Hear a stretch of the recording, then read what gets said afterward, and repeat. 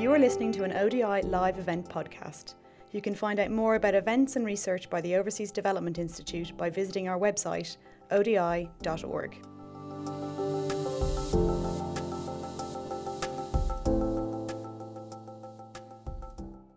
So it's a real pleasure to host all of you here at ODI tonight. We have an audience, about 200 people following us online, and it is also a real pleasure and reflection to begin this new year with continuing to maintain this conversation on what we are going to do about this urgent and important debate happening in our country, in Europe, and globally around the reality of human mobility across the world. So tonight we are going to talk about something that, in my view, is just simply not discussed enough in the multitude of migration and displacement conversation happening right now across the world, from the debates in New York and Geneva and elsewhere about the two global compacts being negotiated, all the way to the difficult discussions in Europe and indeed in a number of countries. It is remarkable how much across these conversations we continue to make reference to migration as fundamentally, and displacement as fundamentally, the movement of someone from a country of origin that one decides to leave in search for a better life, or one is forced to leave because of conflict or natural disasters, or a debate, a difficult political debate in a country of destination where these migrants and refugees need to be better integrated for different reasons. And we simply ignore or do not talk often about what happens in between. So what happens along the journeys that different people make across different countries, and how much that actually shapes the reality of human mobility, the decisions that people make along the way. And the reason why that's, I think, is a major problem is that we risk actually having a very big blind spot. If you think about how many people are currently engaged in trying to find solutions to this big crisis around migration, and how much we are not considering what's happening, along the ways of the realities of migrants and refugees' journeys.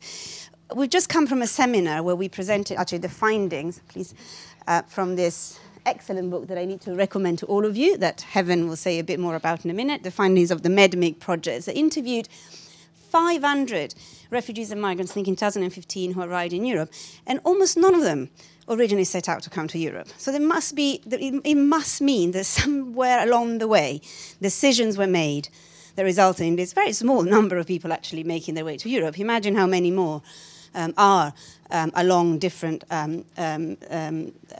parts of that journey that we are simply not paying much attention to. When we talk about journeys, we tend to talk about journeys at sea. We seem to not pay enough attention to everything that happens before migrants and refugees set out on a boat, whether it is on the coast of Turkey or of Libya. And so that's what we're going to talk about tonight. We're going to talk a lot about what happens between the original decision that migrants make to migrate, or the original causes that force refugees to flee particular countries, in between that and what happens afterwards along their journeys. The reason why I think this matters is there are a number of those. First of all, as we think about the solutions for this great big problem, debate about migration, we tend to simply not focus enough on what can be done in between. Secondly, people die or are exposed to great risks on some of those journeys. And again, is not enough to just focus on elements of those, and particularly just focusing to the passage at sea and everything else that people can be exposed to and risk along the ways. And finally, we risk spending a phenomenal amount of money by putting in place solutions either at borders in Europe or in countries of origin to try to tackle root causes that ignore everything that could be done in between. So to me, it is a real pleasure to have a conversation about this often forgotten or simply not well understood aspects of the migration debate. And I really cannot think of anyone better than Kate Adie to help us navigate this debate and have a real conversation about what this all means. Let me briefly introduce Kate, and then I'll hand over to her to chair this event. Most of you, certainly those of you based in Britain, but all over the world, as you listen to the BBC and the BBC World Service, will be familiar with Kate's voice and with Kate's work as the BBC Chief News Correspondent. Of course, one of the first British women to report and send dispatch from war zones and danger zones around the world. And of course, today, Kate is the presenter of the BBC programme From a World Correspondence that I personally really enjoy every weekend. So I'm very excited to welcome Kate ODI. Kate has done amazing things in her life as a journalist. She had memorable assignments including both Gulf Wars, 4 years of wars in the Balkans, the final NATO intervention in Kosovo, and the election in 2000.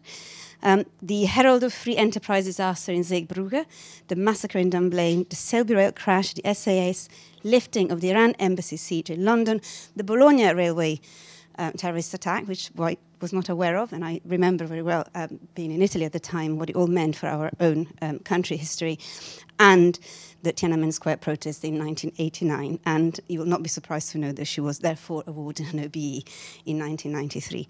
So, Kate, welcome to ODI, and thank you for accepting our invitation. Over to you. Very kind of you. Thank you so much. You will have gathered from that, and I'm an absolute dinosaur. In the time that I reported, I've been across a lot of borders. I've also, I suppose, seen a lot of people on the move. And I am by no means, though, an expert. I'm an observer, a witness, which is what a journalist aims to do. We've got the experts here. We'll be hearing from them in a moment. Each will make a presentation. And then we go to the Q&A, and I want to involve as many people as possible. Please keep your questions short. Could you keep your statements or particularly lengthy view and an enormous and fascinating story that you have until we have our reception. Afterwards, there will be a chance to go into detail then. But for this session, it would be nice to get as many ideas, as many views as possible. We're also going to get them online. Welcome to our online guests. They will be joining in with the Q&A. I will only make one point about it. I haven't a great love for borders, for control posts, for barbed wire, for mines. I've been across quite a number of those. The only border that is now coming well into people's discussion is the one between Northern Ireland and the Republic. I can confirm one wonderful thing about it, that if you go looking for it, as I did one morning, and ended up in a farmhouse, having travelled from Belfast with this very nice woman who sat us down on the sofa and said, before we begin to talk about the border, would you like a cup of tea? And I said, yes. She said, well, I'll go into the Republic and put the kettle on. Proceeded to walk into the kitchen. Sadly, the rest of the world is not like that. The rest of the world, as we have seen recently, and particularly in bits and pieces on the media, and certainly without the kind of detail and expertise we have from our panel here, it is one of the discussion points, a political football, and very much an emotional subject, which takes up a good deal of thought these days, and has not gone away, and looks as if it is going to pose us with many more questions in the future. Let me introduce the panelists. Our first panelist is Dr. Joanne Liu, International President of Médecins Sans Frontières. She first started working with MSF in 1996 and has since worked to support people affected by natural disasters and within conflict zones, including Palestine, Central African Republic, and Sudan's Darfur region. Our next speaker is Professor Heaven Crawley, Chair of International Migration at Coventry University's Centre for Trust, Peace and Social Relations. She's written extensively on a wide range of asylum and immigration issues, including the causes of migration to Europe. Then we have Ahmad al-Rashid, a Syrian campaigner from Aleppo who now lives in London. Ahmad fled Aleppo to Kurdistan due to the conflict before making a perilous 2-month journey across Europe, arriving in the UK hidden in the back of a lorry. He now holds an MSc in Violence, Conflict and Development from SOAS. And our final speaker this evening is Dr. Jessica Hagen-Zanker, a research fellow for migration at ODI, focusing on understanding how migration and other policies affect migrant decision-making and migration and development. Experts all, so ears pricked up as I ask Dr. Joanna Liu, the international president of MSF, to give a sense and give us an overview of the Mediterranean migrant crisis. Thank you very much. Good evening. I'm sorry, I have a cold. I just traveled from overseas, so bear with me. So what I wanted to share with you, and the reason why MSF associated, MSF hates to be associated with anything. So being associated with this event is like a big deal, just for you to know. But it's the fact that we could recognize ourselves in that work. And because it's about journeys of people, and it's what I call journeys of survival. Journeys of people who have no choice. And so last September, upon my return from Libya, we MSF had an open letter. We accused the EU government of colluding with criminals. We called it the business of despair. And those were strong words, but I guess they were not strong enough because they were not picked up. But the thing is, for me, was to talk about what is going on and the obsession of Europe about decreasing the number of people basically reaching the beaches, the shore of Europe, is the cost of while we are self-celebrating the decreasing number is a human cost. And the thing is, in Libya, MSF has been working in detention center. And I went there, and I think that for me, after 20 years of working at the front line of all the crises of this world, was the most extreme incarnation of men's cruelty. I'm still haunted by those images. And I remember very well when I went to visit this prison. Everybody knew I'm the international president. Everybody knew that I might speak out afterwards. And so I remember very well in that center in Libya, and there's this huge man, 400 pounds, and he just said, "You want to see the cell?" I said, "Yes, come." And then he opened the door, and then he has a wooden stick in his hand, and he's like batting like this, and people just retrieve like this. And what I saw was hundreds of eyes in emaciated faces looking at me, reaching out with their hands and asking me, "Save me, save me."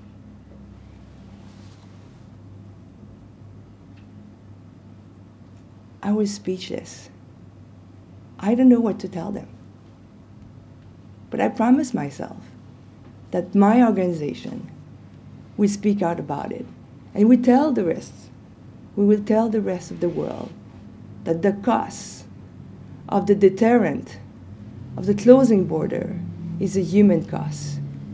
Is a cost where we've created island of no rights, where people are abusers over and over again. I could not erase that thought of that woman who told me, who whispered to me when I was doing the rounds in the hospital where we refer people, that she just said, "You know what? They are singling out pregnant women, and they make sure that we know they're raping them every night as a way to enslave." And then today we're using public money to enable this. And I think that in the comfort of that warm room tonight, our discussion needs to bring some action. And then so I don't have the specific action, but I know that if we do not stand and let this happen, we are basically denying part of our humanity, not recognizing the humanity of people who are fleeing for their life or fleeing for better life. It's the beginning of denying our own humanity. And that's my plea to you tonight, about all this conversation that you're going to have and about all those amazing data that people's going to share and studies they've done on 500 peoples, that we need to take a stand and not let ourselves being basically intellectualize the issue. It's about life. It's about human being. People are trying to basically get the same thing as you want. You know, and I know, and if people were saying, you were saying there was a very emotional topic. It is a very emotional topic. You know, I am the product of migration. And I'm just going to tell you that it's completely unbeatable. Completely unbeatable. The motivation for parents to offer a future for their children. All the sacrifice that everybody does, and that's exactly what people are doing. They're doing that for themselves, they're doing that for their family. So we have data, and we're just going to tell you that basically, for example, in Greece, we've looked at people. We have people, you know, coming for the common things, the cold, the burn, a lot of burn because they're trying to warm themselves while winter is here.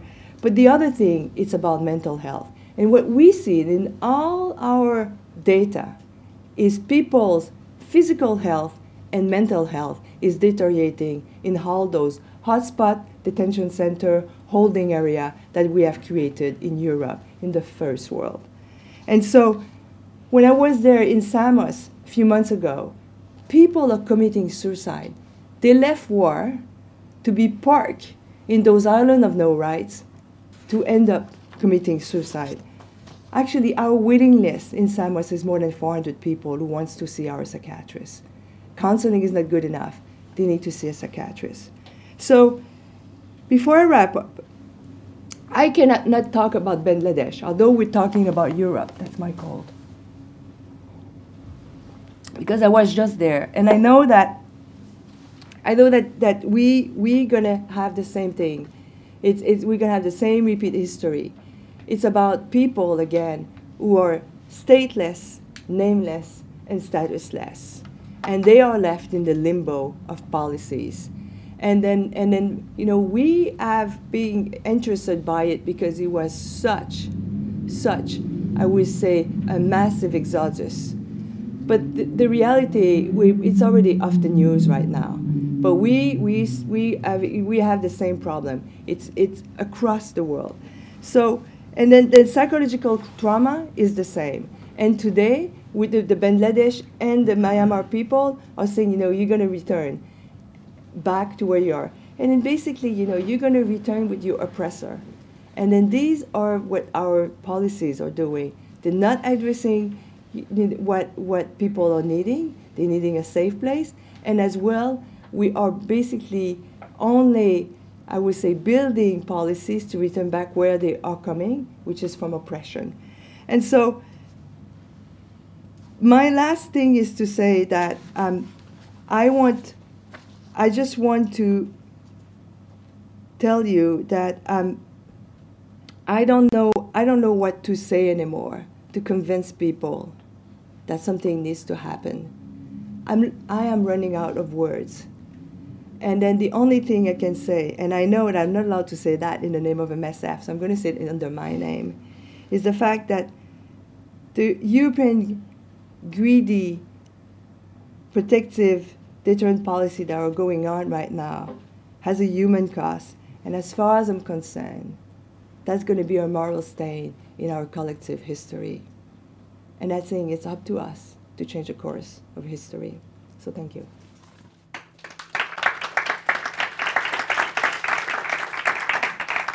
Thank you, Joanne. Now going on to Professor Helen Crawley, Chair of International Migration at Coventry University's Centre for Trust, Peace and Social Relations. Your recent book draws on the first-hand accounts of the 500 new arrivals to Europe in 2015, which we heard in the introduction. Can you give a sense of how journeys to Europe are made, about the methods, the routes, and the reasons? Okay, thank you. I mean, I'd like to begin just by thanking Joanne, actually, partly for writing the foreword to the book, but also just reminding us of the humanity that underpins the issues that we're talking about. And I mean, we did this research at what you might call the height of the crisis, by which in European terms is described in terms of the largest numbers of people who are arriving across the Mediterranean. Now, of course, put in a global context, this is not a crisis numerically, but what it came to represent politically and in terms of the lives of those who were arriving, some of whom we were talking to, was indeed a personal crisis for those people.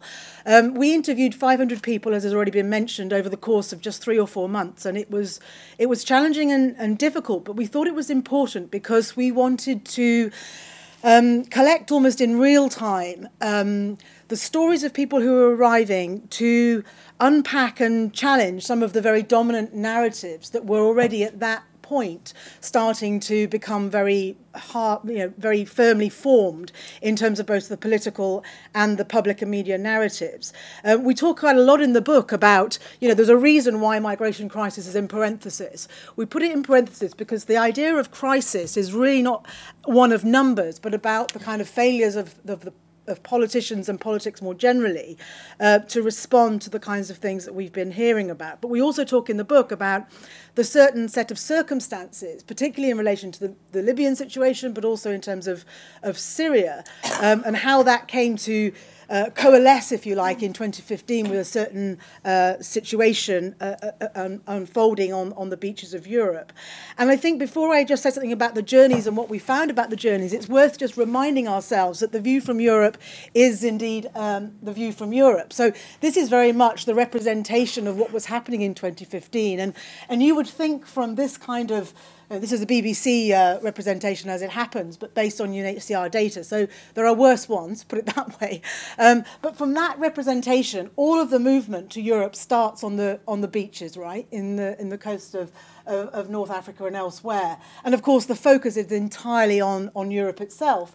And what you see if you start to look beyond that is a very, very much more complicated picture of how it is that people come to be in Europe in the first place. And if you look back one further, if you like, go out geographically from our European focal point, you'll see, of course, that actually Europe just becomes this really rather small area in the top left-hand corner. And actually what's going on is a much more complicated set of journeys and movements within and across borders. And this is, of course, just the African context. You've got a global context where migration is happening in all sorts of different ways that we don't often hear about.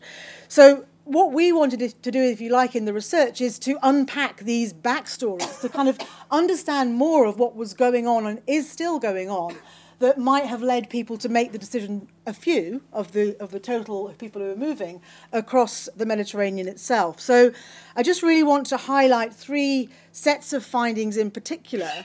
Obviously, we go into much more detail in the book. And one of the reasons we wrote the book was because although we'd produced, I think, 4 policy reports as the project unfolded, precisely because we wanted to get these stories into the public frame as these policy developments were occurring, is because we wanted to capture the stories in more detail. And particularly what we do in the book that's different than some of the other outputs we've produced from the project is to really try and capture the essence of people's the backstories, the lives that exist well before the arrival on the beach of Europe or beyond. Because if you start to see people as human beings rather as migrants who come to Europe, then actually there has a whole series of things going on in their lives that lead to that particular outcome.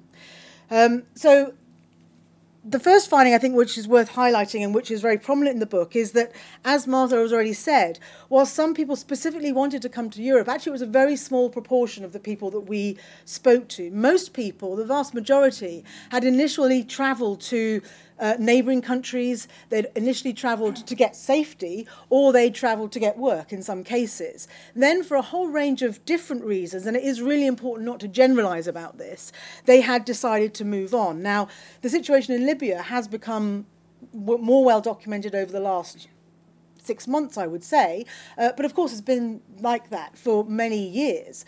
And when we talked to people about those experiences in Libya, they told us in graphic detail some of the things that had happened to them. And I have to say, I think the stories that we heard coming out of Libya were some of the most horrendous of all the stories that we heard during our research. We also spoke to many Syrians who talked about their initial need to leave Syria, and then their difficulty in rebuilding a life elsewhere. So they talked about being in a camp in Jordan or Lebanon, about the difficulties of securing access to education for their children, healthcare for their family members, being in Turkey and unable to work in ways that would allow them to build anything like a future for themselves. But they also talked about that lack of having a sense of belonging anywhere, the lack of papers, the inability to know that there was a sense of a future. And so the people that we spoke to had never necessarily intended at the outset to come to Europe, but in the context of those situations in Libya and in Jordan and Lebanon and elsewhere, had decided to move on. Which kind of brings me to our second point, which is it's not really, although our book is subtitled Journeys Over Land and Sea, actually it's not really in many cases accurate to talk about journeys at all, because journeys implies a singular movement. It implies that you get on a plane or a boat or make a decision at point A, and then you end up at point B. And the fact is that for many of the people arriving in 2015, and of course since and before, the point at which they ended up in Europe was the end of a long and often complicated, protracted and fragmented journey, which had involved multiple migration decisions, and had often in some cases involved periods of months, years, tens of years in other countries. So, for example, the cases that stand out, I think, particularly in the book, are Afghans living in Iran, for whom the decision to move was often as a consequence not just of what was happening in Afghanistan, because many of them were born in Iran or had lived in Iran for many years, but a combination of the situation for Afghans in Iran, which is one of discrimination and marginalization, fears of being returned to Afghanistan, where there is also conflict, forced recruitment, or not exactly forced, but persuaded recruitment into the Iranian army to work to fight in Syria, and then seeing that there might be hope beyond that, and people moving into Europe. So there was no singular factor that drove them on that decision to move, but rather this combination. So I think it's really important, as Martha says, that we need to look at the in-between, the factors that shape and influences people's decisions to move on beyond that initial decision to leave a country of origin.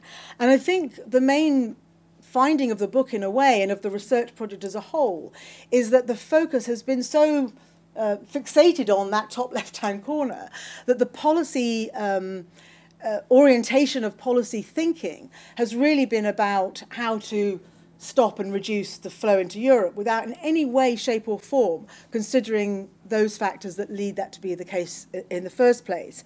And if you have this very simplistic push-pull idea of why people move, then actually your policy apparatus becomes incredibly limited by that, because you're actually left with very few tools other than, as we're seeing, putting up these kinds of barriers.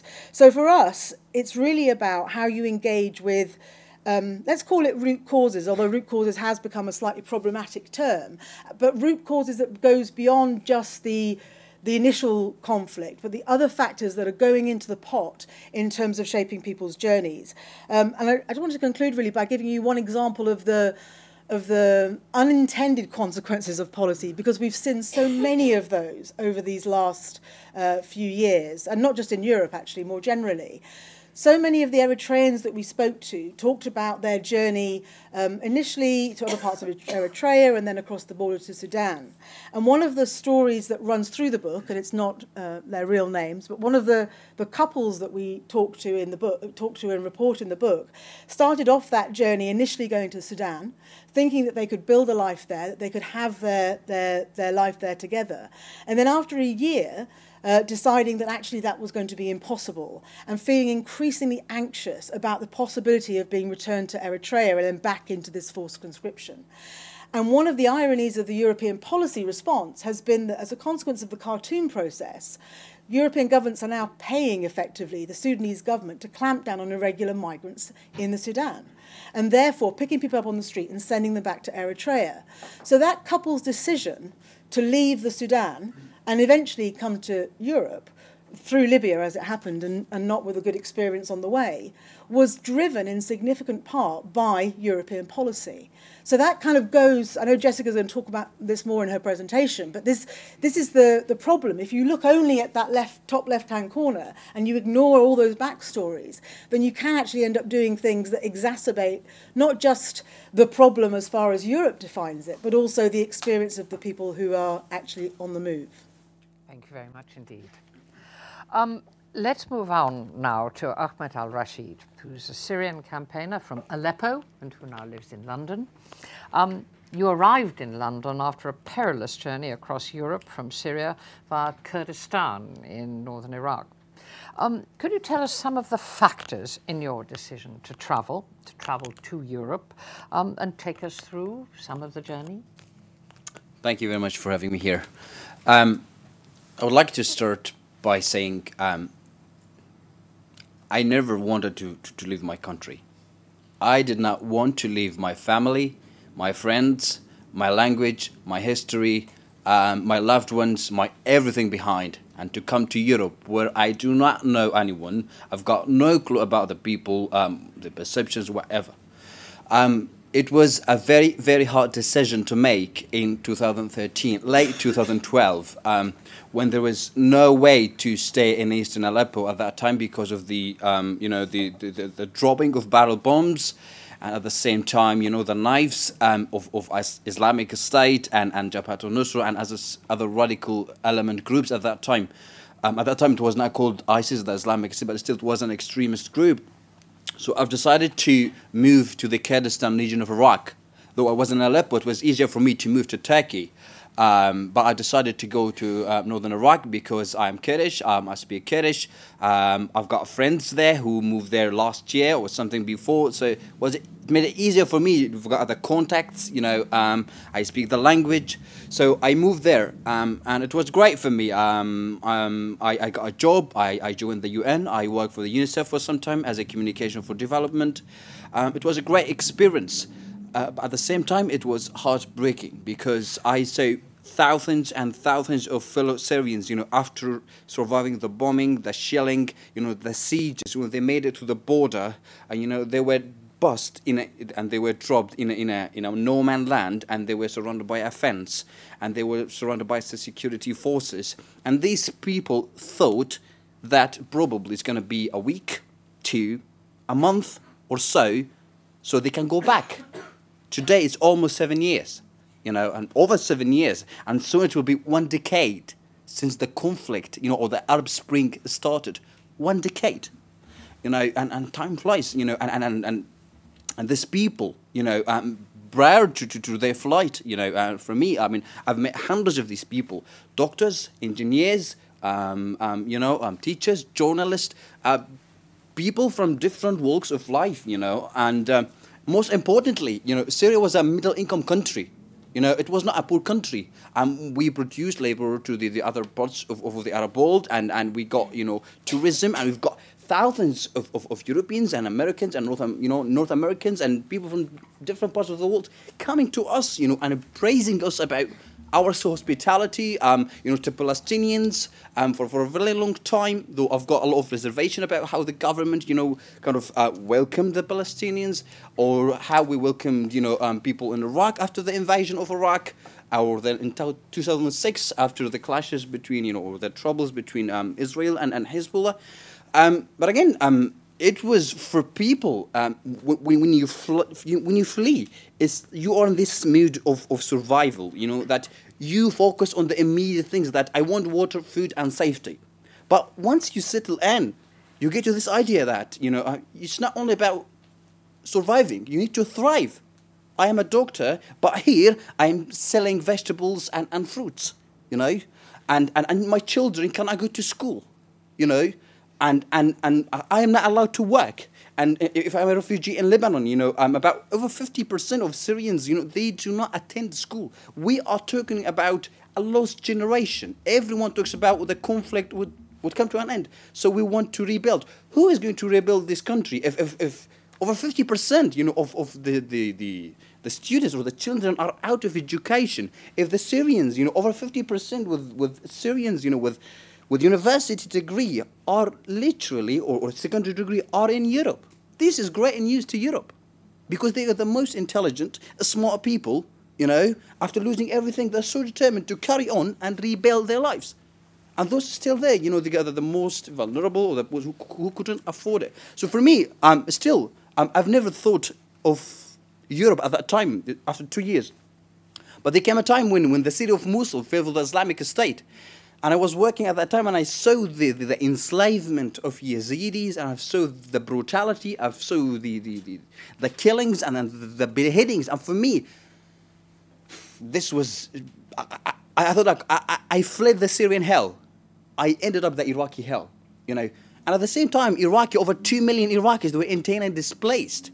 And these people in the northern Kurdish region, there's a lot of, they were generous, they were welcoming, but because of the political, social, economic situation, a lot of people are fighting over scarce resources at that time, And then you got the World Food Program cutting food, And people saying, okay, I'm sitting here, no work, no school, sometimes, and now they're cutting food. What shall I do? Sit and die.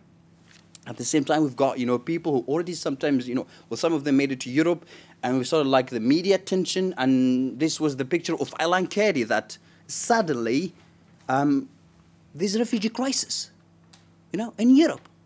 It is not a crisis for Europe. It's a crisis for Syrians. It's a crisis for Iraqis. It's a crisis for Afghanis. Afghans. It's a crisis for Sudanese. It's a crisis for Eritreans who could not, resume their lives for the last many years. It is a crisis for these people. Europe is the biggest economic, political, whatever bloc on earth, with over 500 million people, with lots of resources. I think they can manage.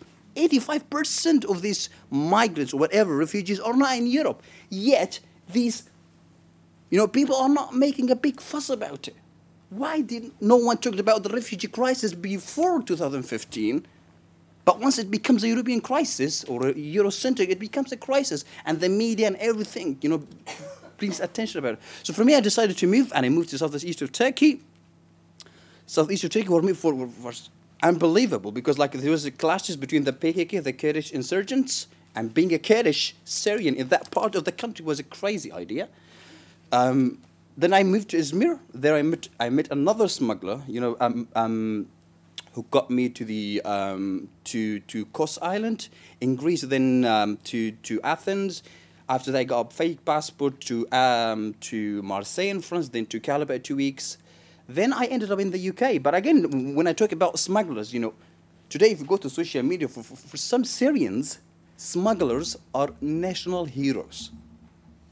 Literally, and I'm not exaggerating, because these are the Robin Hoods, who are very good at beating, coast guards and security services and the police, and making these people, the desperate people, to reach their destination. But again, the majority of these people do not want to come to Europe. The majority are staying near the border in Turkey, in Jordan, or in Turkey over 3 million people, or Syrians. In Jordan, about over 600,000 people. In Lebanon, over 100 million, over 1 million people. It's about 25% of their population. In Iraq, over 250,000 people. These people do not want to come to Europe. And I've seen some people, they got contacted by UNHCR or other for resettlement. They said, no, we do not want to go. We're just hoping that the conflict would come to an end so we can go back to our lives. They do not want to come to Europe. There's some people, obviously, the young people, if you look again at this idea of they're all young people, of course.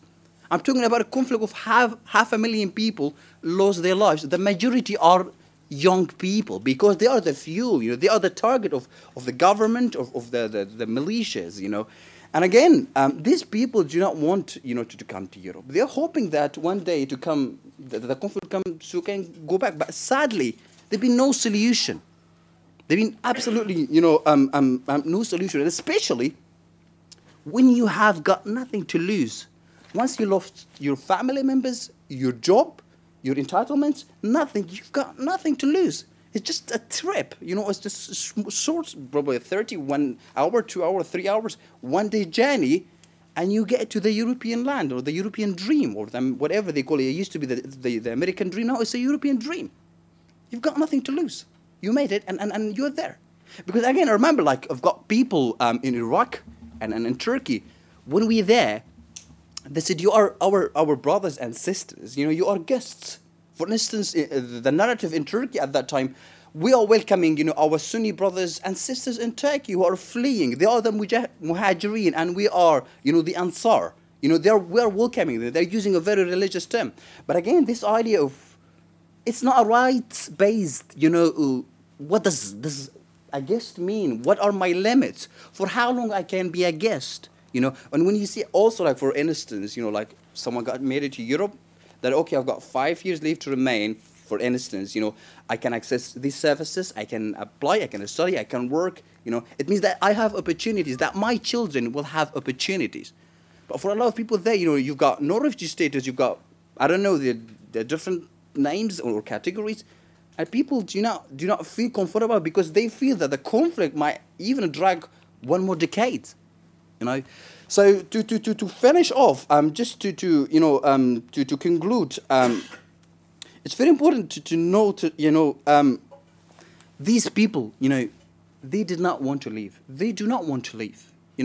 They are hoping that the international community would come to bring an end to this human carnage in the 21st century that they kept saying, no more again, but it's happening again and again and again and again. So I'm hoping that they will be able to address the root causes of the crisis. Building walls is not going to solve the problem. Always people will find a ways. Building walls and it's not going to solve the problem. Never, ever. Well, it might reduce it, but it's not going to solve it. So also the last thing I would like to make, and I'm sorry if I've been over my time. The journeys, does not end when people set foot on the European soil. This is just the beginning of a new journey. The journey of integration, the journey of assimilation is a very long journey. Some people succeed, some people do not succeed. So the story does not end when I put, my feet on the European soil. It's just a new story. It's just a new start. So for a lot of these people, and I keep repeating the same thing every time, for a lot of these people back in Syria and beyond, they had jobs. Today they are jobless. Many of these people, they had homes. A lot of these people today are homeless. The only thing today, that these people have is hope. Hope in the international community or policymaker. The only thing they have, hope. So please do not make them hopeless. Thank you very much for your time.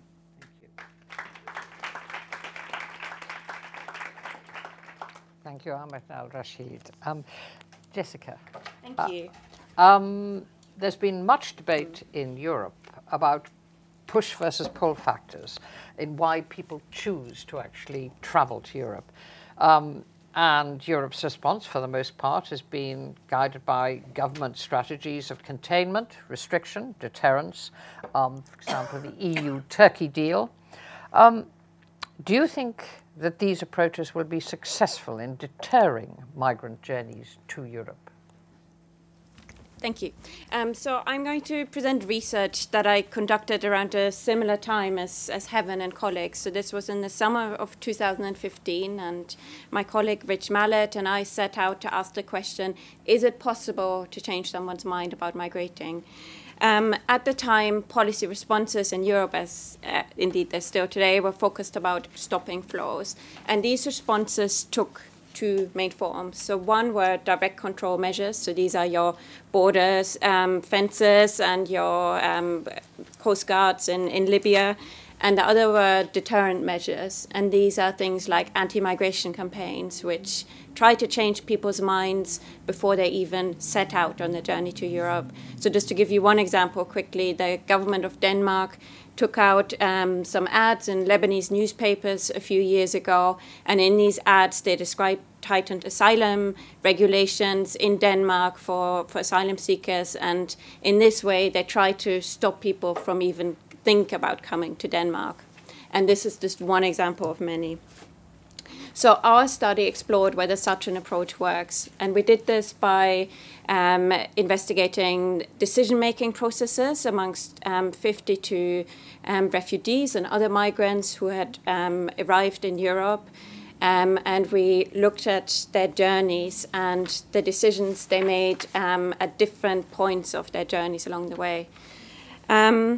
So to answer your question whether these approaches work, I'm going to give you 3 key findings from our research. And the first one is that deterrence doesn't drastically alter the migration decision, and that is exactly what you said just now. We found that anti-migration messages are unlikely to drastically change people's decisions about coming to Europe in the first place. We found, again, like you said, that people made that decision because they felt they had no choice. They were fleeing war, oppression, violence, and limited opportunities. And they made that decision on the basis of trusted information. And this is information that is conveyed through their social network, through family and friends. And we found that the information that government shared just doesn't feature in these networks. And in fact, we found that migration policies rarely featured in migration decisions. And I'll come back to that point in a minute. But before I do that, I want to show you the actual journey of one person we interviewed, and to show you how Musa moved on despite being exposed to constant anti-migration messages on his journey. So this is Musa, who is from Damascus, and we interviewed him in Berlin in 2015. And Musa decided to leave Damascus when the bombings just got worse and worse. And he decided to move on with his family. And he made the journey that was very familiar from the news at the time. So he moved to Turkey and then to Greece, and then crossed into Macedonia and was walking on foot to Serbia when he was exposed to direct anti-migration messages for the first time. So he was caught by the Macedonian police, and they took him and his travel companions and returned him to Greece. But this didn't deter Musa from continuing on his journey. As soon as he could, he tried again, and this time he did make it through Macedonia into Serbia. From there, he moved to Hungary, and then in Hungary, he faced the next threat. So he was again caught by police. He was put in a reception center, and in that reception center, he saw other Syrians being beaten with sticks and tasers. Again, this didn't deter him from continuing with his journey. As soon as he was able to leave the reception center, he pushed on to Germany. Our second finding around policies is that diversion is much more likely than prevention. And we found that migration policies, that control measures can influence the trajectory of people. So what I mean is that migration policies don't stop people from coming to Europe in the first place, but they can influence how they travel and where they go. Essentially moving migration flows from one country to the next. So the examples that you immediately think of as well is, for example, the Hungarian border. When that fence was erected in the late summer of 2015, flows didn't stop, but they diverted to Croatia and Slovenia instead. And initially, when the Turkey deal was first introduced, we saw that flows to Greece reduced rapidly, immediately, but at the same time, the central Mediterranean route started picking up in terms of numbers again. So direct control measures can divert flows, essentially passing the baton from one country to the next. Now it's currently sitting at the edges of Europe. But they don't prevent migration from happening in the absolute sense. And then our final finding is that jobs and education are what really matters. We found that it wasn't migration policies that shaped people's decisions. It was broader public policies around access to education for their kids and themselves. It was labor market opportunities, and it was safety and human rights. And it was basically about finding a place where you can make a future. So to come back to Musa,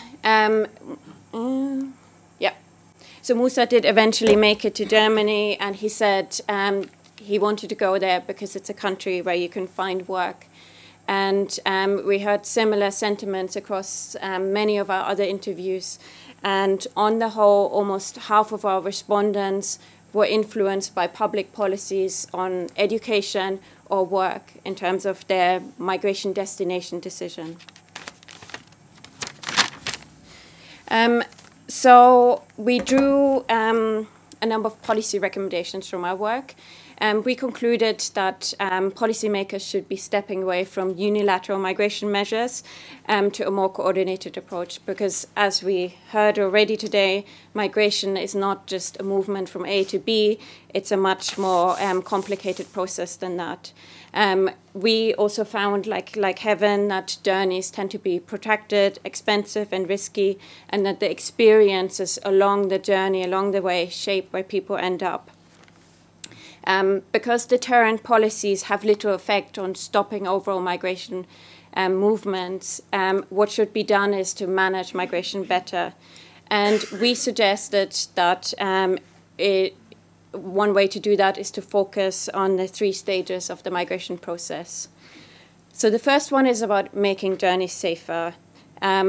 So we all know the numbers. We know that those people that did make it often pay a fortune and had very traumatic experiences. Part of that policy recommendations is about actually making the journey safer, so search and rescue missions. But of course, crossing the Mediterranean is just one part of a risky journey, and there needs to be a greater focus on protecting people before they even reach the shores of the Mediterranean, so including in places like Libya. We also found that people travel on these risky journeys because they have lost faith in formal mechanisms, or because they don't have access to these mechanisms in the first place. So the key way to make journeys safer is to offer them these mechanisms in the first place, and is to increase and diversify legal migration pathways. And a number of different examples have been put forward in recent years, including humanitarian visas, skills or jobs matching, temporary migration schemes, quota enlargements, and study scholarships. The second point is around making a faster and fairer asylum system. We all know that EU member states treat and process asylum claims unevenly, and these shape trajectories of refugees, but also lead to very unequal outcomes. And on the whole, this is creating a small number of winners, but a large number of losers, which are the border countries in Europe, and also hundreds and thousands of asylum seekers. In 2016, a quota system, the so-called fairness mechanism, was introduced, but it hasn't had much impact so far, and only 5% of the relocation target has been met. So more pressure needs to be put on member states who are refusing to play their part. It's also a great concern, actually, in recent days that even progressive role models like Germany are now considering upper limits in asylum applications. So definitely more needs to be done here. And the final point is around the really big economic and social benefits to be had from migration. For migrants and their communities, but also host and origin countries. And our recommendation is that policymakers should make the most of the social and economic benefits to be had from migration. And examples include investing in integration programs for new arrivals, but importantly, increasing the opportunities for legal migration. When we wrote this report 2 years ago, I'd say the last point was probably the most contested in the very toxic public debate that was going on at the time. It hasn't changed that much, but I do have a sense that things are shifting. And the 2 compacts that are currently being discussed, the one on migration and refugees, do present huge opportunities to reap more of the benefits to be had of migration. And just last week, the UN Secretary General published a report that will be an input to the zero draft of the migration report, and I was pleased to see that it was entitled Making Migration Work for All, and the focus was already much more on the opportunities to be had from migration rather than the so-called migration crisis, which we've seen in previous reports. Thank you very much indeed. There's a wealth of experience you've heard from the panel, and the complexities of the subject are daunting, but they're also realistic. And I'm sure it stimulated some questions. If you'd like to ask a question, just pop up your hand, and would you state your name and your organisation if that's relevant. And we look right around. I'm going to start right at the back there to begin with. And we've also got questions coming in from our online participants. Hi, Melanie Teff from UNICEF UK. I wanted to ask the panellists if you had any sense from your research or from your contacts with communities as to what percentage of the people's decisions for where they're headed relates to trying to reunify with family members, and whether people are aware of any of the legal routes that exist for being able to reunify with family members, or whether those legal routes either don't exist or just don't function in practice, so people turn to smugglers rather than trying to go through legal routes. Heaven, would you like that one for the point of view of family members? And yeah, I mean, I think the very clear finding of our research was not necessarily being able to say something substantive about the proportions of people, but rather that family reunion was a very important aspect of people's decision-making, particularly in the so-called Eastern route, in terms of people who were at the end of 2015, beginning of 2016, who already had family members living in European countries and for whom reuniting with those family members was one of the key factors that shaped where they wanted to go. And many also talked about the difficulties of being able to do that in any formal way, or feeling that it was possible, but that would take years, literally years. And so that wasn't enough to make them think it wasn't worth taking the risk, in a sense. While you were travelling, Ahmed, did you meet people whom you came perhaps from your country, or people you'd actually been next to while you were travelling? Did they talk about families? Were they worried about that they'd been split up? Was that part of it? Well, there are two things. Some of them had no family members whatsoever in Europe. Some of them were children sent by their families to Europe so they can later on come on a family reunion visa. And others, they had one or two members of their families, in one of the EU countries, that they wanted to go there and join their families. So you have kind of a wide range of different motives of why people were moving. And would you think, Dr. Liu, that keeping families together, which is one of the arguments where you have large gatherings in refugee camps, but they actually lead to their own problems, is that a priority of keeping families together? Well, I cannot really answer that question because this is not really part of our mandate as MSF.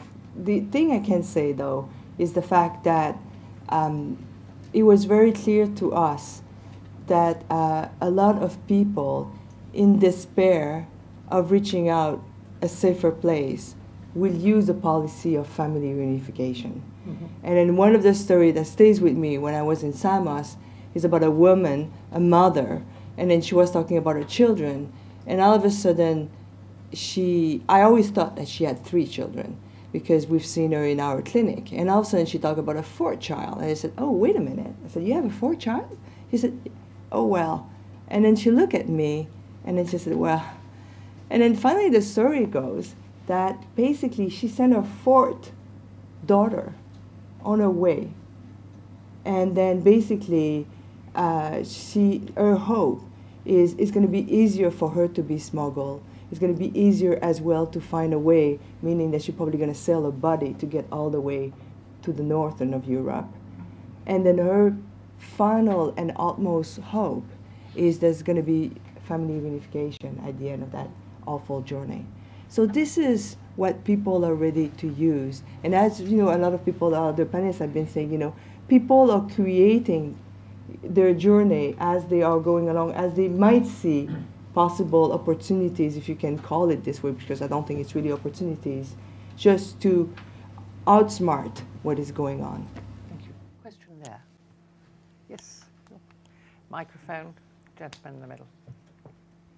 Hi, thank you so far. This is a fascinating discussion. I'm learning a lot. I wanted to ask, I'm Mark Galloway from the International Broadcasting Trust. So one of our interests is media coverage. Ahmed, now that you're living in the UK, I mean, there's such a lot of media coverage of migrants and refugees, but do you feel that some of the points you're making are actually coming through? And how could we be more effective? You know, we've got organisations like UNICEF who have very good media access. How can we be more effective in getting some of these key messages across? I was part of a BBC documentary called Exodus, Our Journey to Europe, the 3-hour documentary. And it was shown here in the UK, in the US, and beyond, you know. And I think one unique thing about that documentary was the story of 5 up to 7 people. They were not talking about 65 million people. When you make it personal, it becomes very, very powerful. I was not talking about, you know, these 65, you know, faceless figures. I was talking about Ahmed, an English, you know, student who did Shakespeare, and, you know, he did Chaucer and the Renaissance and Victorian, so people could relate that we are not different. It was a doctor, it was a, you know, an English teacher, it was a mother, you know. So when you make it personal, you know, and again, it breaks the bridges. People can relate that. Well, they're telling that they're invaders and they're rapists or whatever, which is not the case, you know. So I think it is very important, you know, when it comes to representation, you know. I remember going to many places, for instance, about where there were events and conferences talking about Syria or the migration crisis, and there was not a single Syrian present, you know. There's some conference talking about the future of Syria, and no Syrians involved, you know. And people talking about the refugee crisis and the movement, and there's no single refugee. I mean, I don't know what is the logic, but again, but on the other hand, there were a lot of events and initiatives, you know, when people who make the journeys, you know, were involved, were invited, because having their, you know, insight is vital. I mean, you cannot say, I understand how difficult the journey is, because you never did it.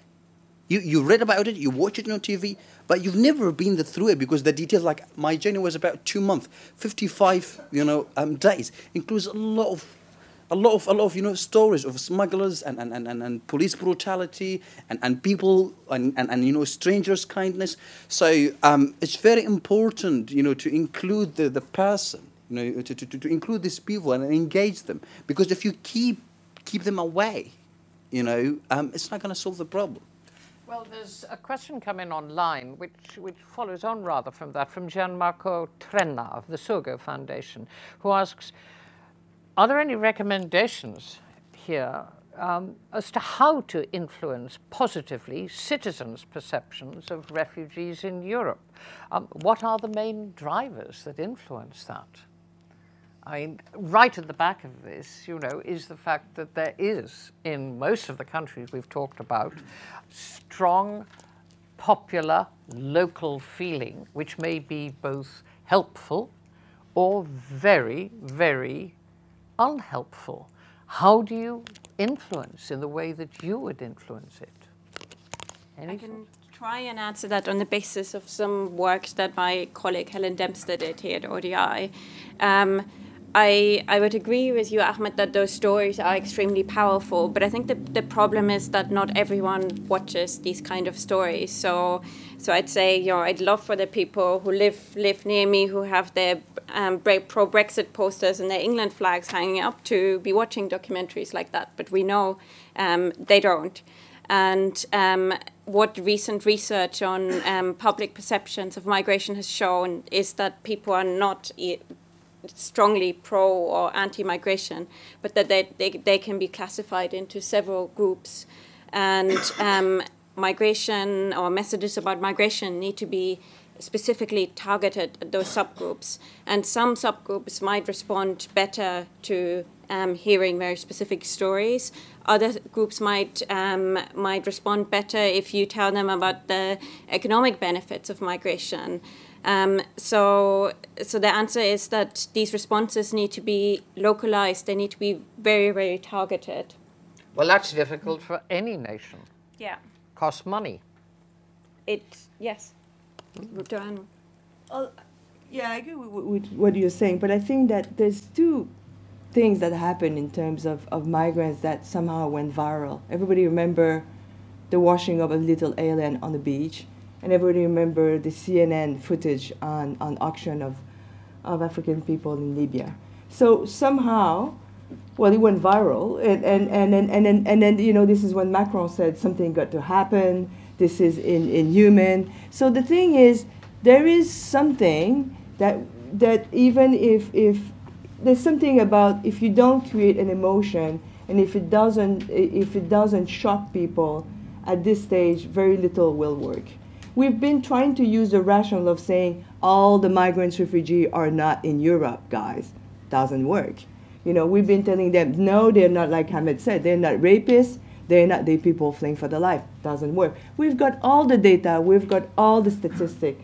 Rational argument doesn't work. We're in the world that rationality doesn't work anymore, unfortunately. Can I say, just one point from my experience, that it is extremely rare that something which figures, even when it figures very much in Western Europe's media and has an emotional base to it, which is something both moving, which everybody talks about, rarely moves a government. It is a myth that the media tip governments into direct action.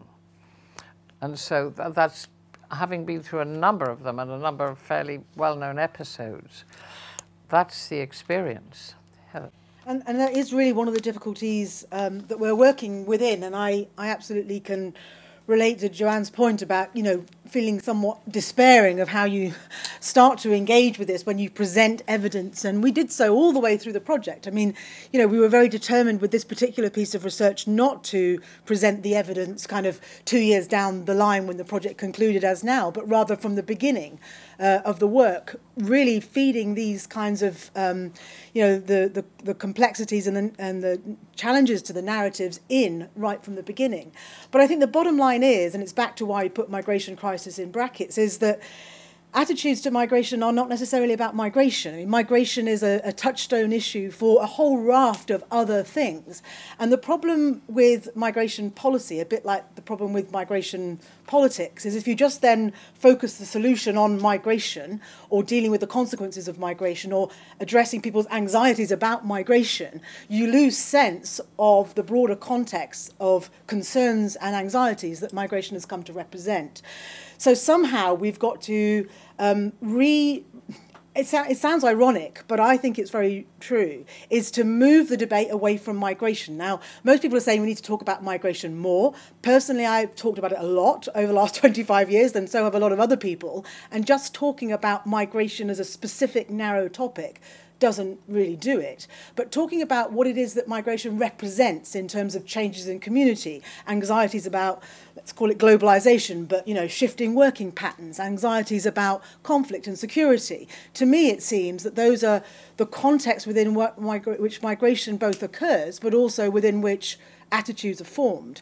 And so in a way, taking the debate away from just migration could take some of the political heat out of the politics and stop politicians using migration as an excuse for lots of other things that they do, which is what we're seeing. Anybody else on that? Or can we take another question from the floor? Yes, here. That's right. Just to carry on this discussion, because Heaven is... sorry, I'm Sara Pantuliano from ODI as well. Heaven is absolutely right. We have been trying to present evidence on these issues now for a number of years, and we've been going nowhere. And the problem is not just influencing the public, it is indeed influencing the political leadership that hides behind the public. I mean, Joanne said it very eloquently, migration is unbeatable. Look at your panel. Everybody on your panel, perhaps with your exception, Katie, is a migrant or a refugee, including who's migrated to Italy. I'm a migrant. Migration is a reality of the world. And, governments know that. You can contain it. Containment doesn't work. Investment in developing countries is not going to stop migration. They know that very well. But it is a way to sell something that in their minds appeases the public, and diverts attentions away from other issues. In fact, I see a lot more maturity from the business community, trying to engage with this issue much more intelligently around some of the labor requirements that Europe does have, for instance, and encouraging migration, against some of what the political leadership does not. But to me, the crux of the issue is how do we incentivize the political leadership to have the courage to champion, to engage with issues in a different way. And that's where we're failing collectively as experts on these issues. Can I take another question? And it's just behind. Thank you. Thank you. Thanks to the panel. My name's Dalia Ranki from the Norwegian Refugee Council. Just a question slightly different, more about the migratory routes. What does the panel think about what humanitarian and even development actors should do in terms of response to be able to do it in a humanitarian principled way and to avoid the potential of complicity with upholding migration policies to prevent people from being refugees, being migrants and moving? Right, who would like to take that one on first? Well, I think that in all the crises nowadays, humanitarian are being co-opted, like it or not. That is what. And then the thing is you have to decide as an organization how much you want to be co-opted and be co-opted for people, and then being co-opted to striking the balance that is going to be more for the people you're trying to help than for the authorities of government or whatever. And I think for me, the dilemma, we face it on a daily basis everywhere. And the worst place we're facing it is actually in Libya, because we're working in those detention centers. And then people are being starved, people are being abused, people are being tortured. And then we do first aid, and then when they're very, very sick, we send them to hospital. And then what I said in the press conference I've given in September was saying, at one point I was asking my people, my team, I just said, how far are we going to go? If we don't speak out, we are becoming the enablers of those policies. And then for me, the only thing we can do now is to make noises about things. And if we don't make noises about what is going on, then I think we are being fully, completely co-opted. Yep. Thanks. I think my experience, has been a unique one, because when it comes to the humanitarians, there's always somewhere there in Africa or in Asia, they're faraway land. But today, the crisis is here in Europe. And I think one of the unique experiences with the Greek refugee crisis was it showed how inept sometimes, the humanitarian section is.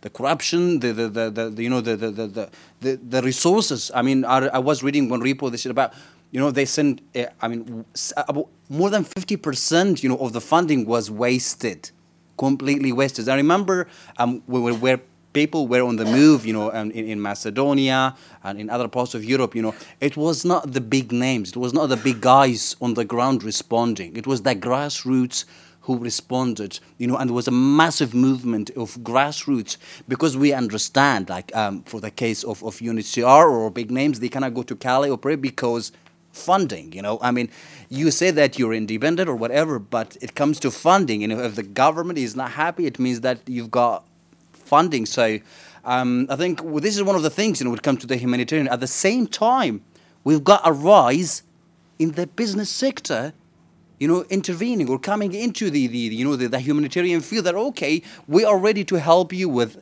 apps, with beautiful tents, that gets cold in the summer and hot during the winter. So we're seeing a competition, because for many of these people, it's a great opportunity.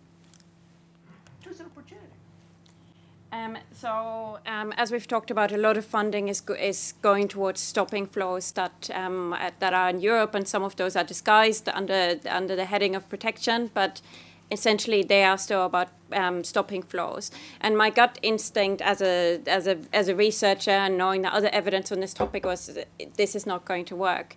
But if you look more closely at some of the interview data, if you look at Heaven's finding that most people don't intend to come to Europe in the first place, also interviews we did with Eritreans in Ethiopia, you'll find that people do initially try to make a future there. So if some of that money is being spent towards improving conditions for people there, for opening up schooling, for their opening up access to education for their children, and also improving labor market opportunities for people, that could help to improve the lives of people and potentially stop them from making risky and dangerous journeys. Not all of them, but some of them.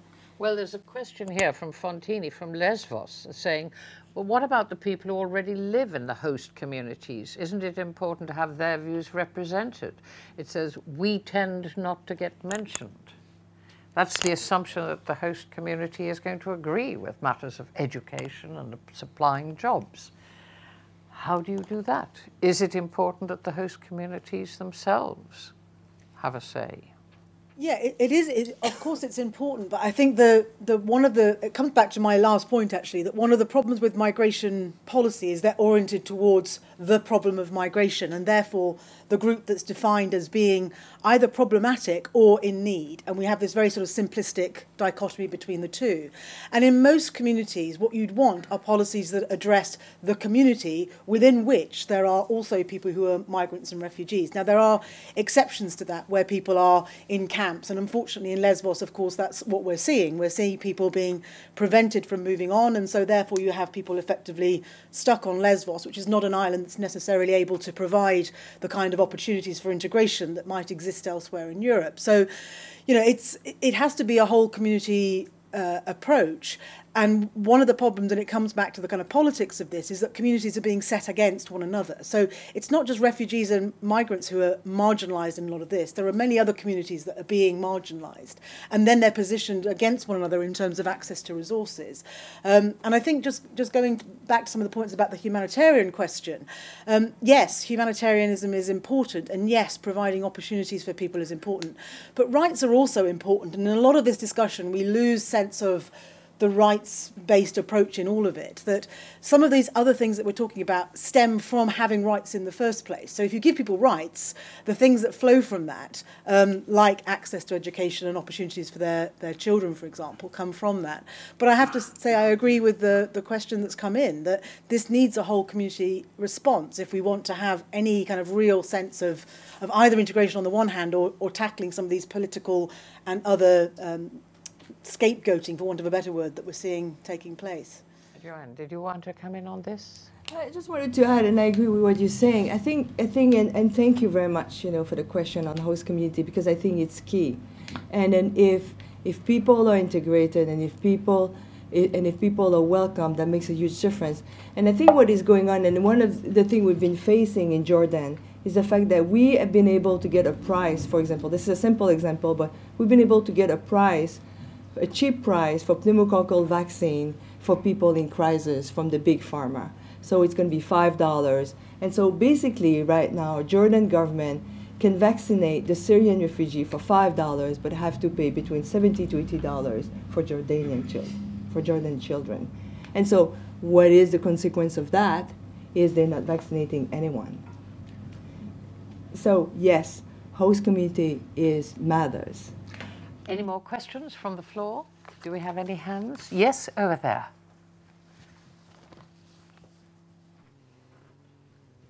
Hi, I'm Shiva from Red Eye UK. And we talk a lot about host communities and integration, but how often do you think these refugees that come in are integrating? When are they ever, they do eventually become accepted, but when does that integration need to stop to preserve their own culture?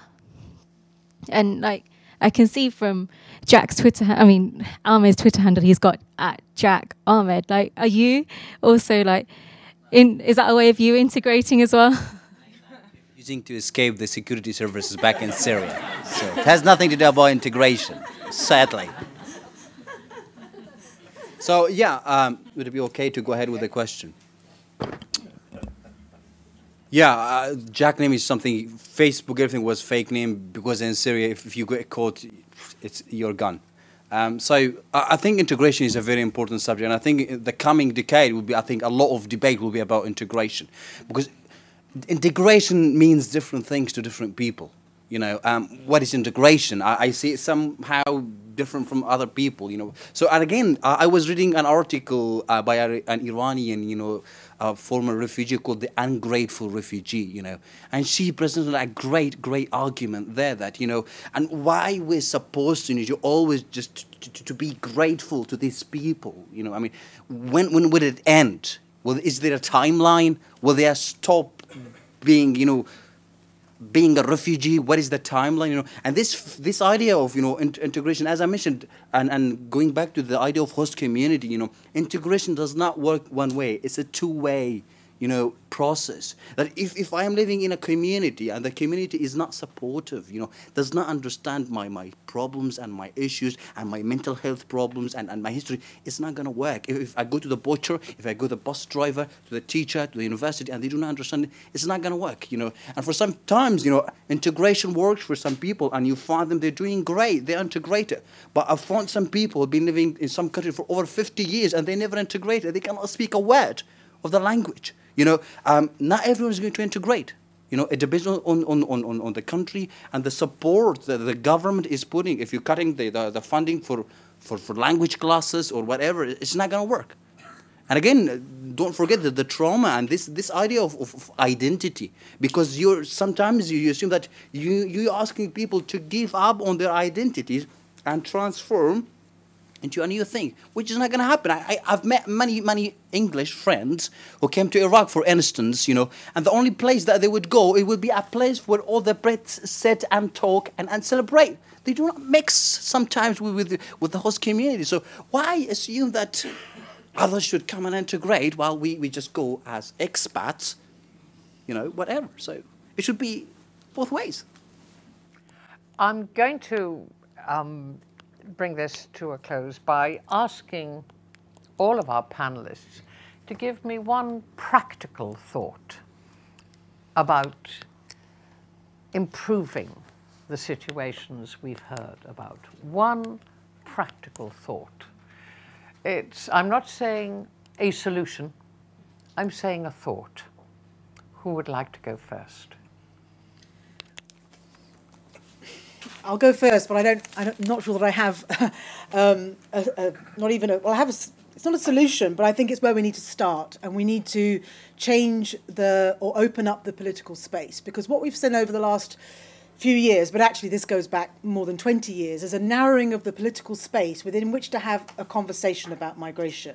And for us, bringing evidence to bear on that so that people understand that what happens is part of a bigger geopolitical and social process of transformation that is kind of normal at one level, albeit accelerated by technology and other things we see. Political leaders could be much, much braver. And if they were, we might see a slightly different picture or story of what's happening. Okay. A practical thought.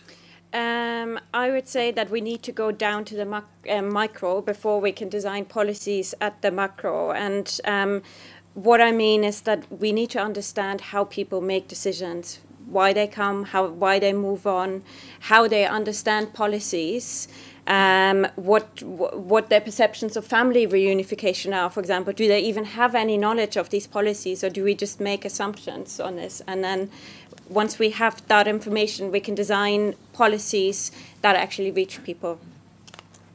I think for me, the focus should be also to put a lot of pressure, you know, and so not only pressure, but support the hosting governments wherever, you know.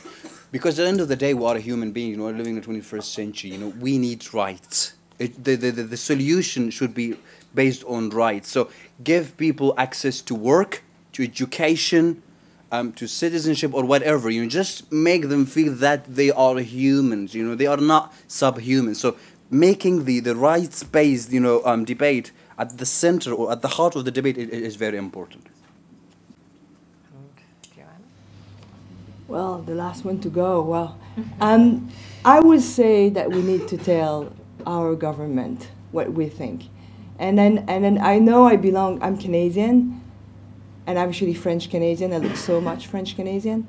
But the thing is the fact that we need to go and tell them that we don't want our public money to increase the suffering of people who are fleeing for their life or for a better life. And I think that government will listen because their eyes is on the next election. And if we tell them loudly enough and a lot of people together, they will listen because they want to be reelected. So they're going to try to please us. And I do not believe that, citizens don't have a voice. Now, we have a voice if we collectively bring it together. Canadians, we rarely go in the streets. We went only once in the street, and it was to protest against Iraq war. And you know what? We didn't go. I'm going to bring it to an end because we have run out of time. Thank you to our panel. To have informed opinion, to have research, to have experience, all the things which bring reality to any sort of question, and a complex question which all of Europe is faced with. And I think it's been a privilege to listen to them this evening. Thank you for your questions. Again, it's important, I think, that people do question, do wonder where we're going, do want some more ideas, because the situation at the moment, as we've been hearing, is one which, and going back to your original central word, is one of questioning our humanity, that has to be addressed, and by all of us. Thank you to the ODI for hosting this. Thank you to the people online for joining us. And keep an eye on odi.org for further upcoming events. And for those of you, and I have no doubt there will be many, who want more to say, who want to ask questions, well, we're all going to gather in the next room for a reception. So please join us and let us give a round of applause to our contributors.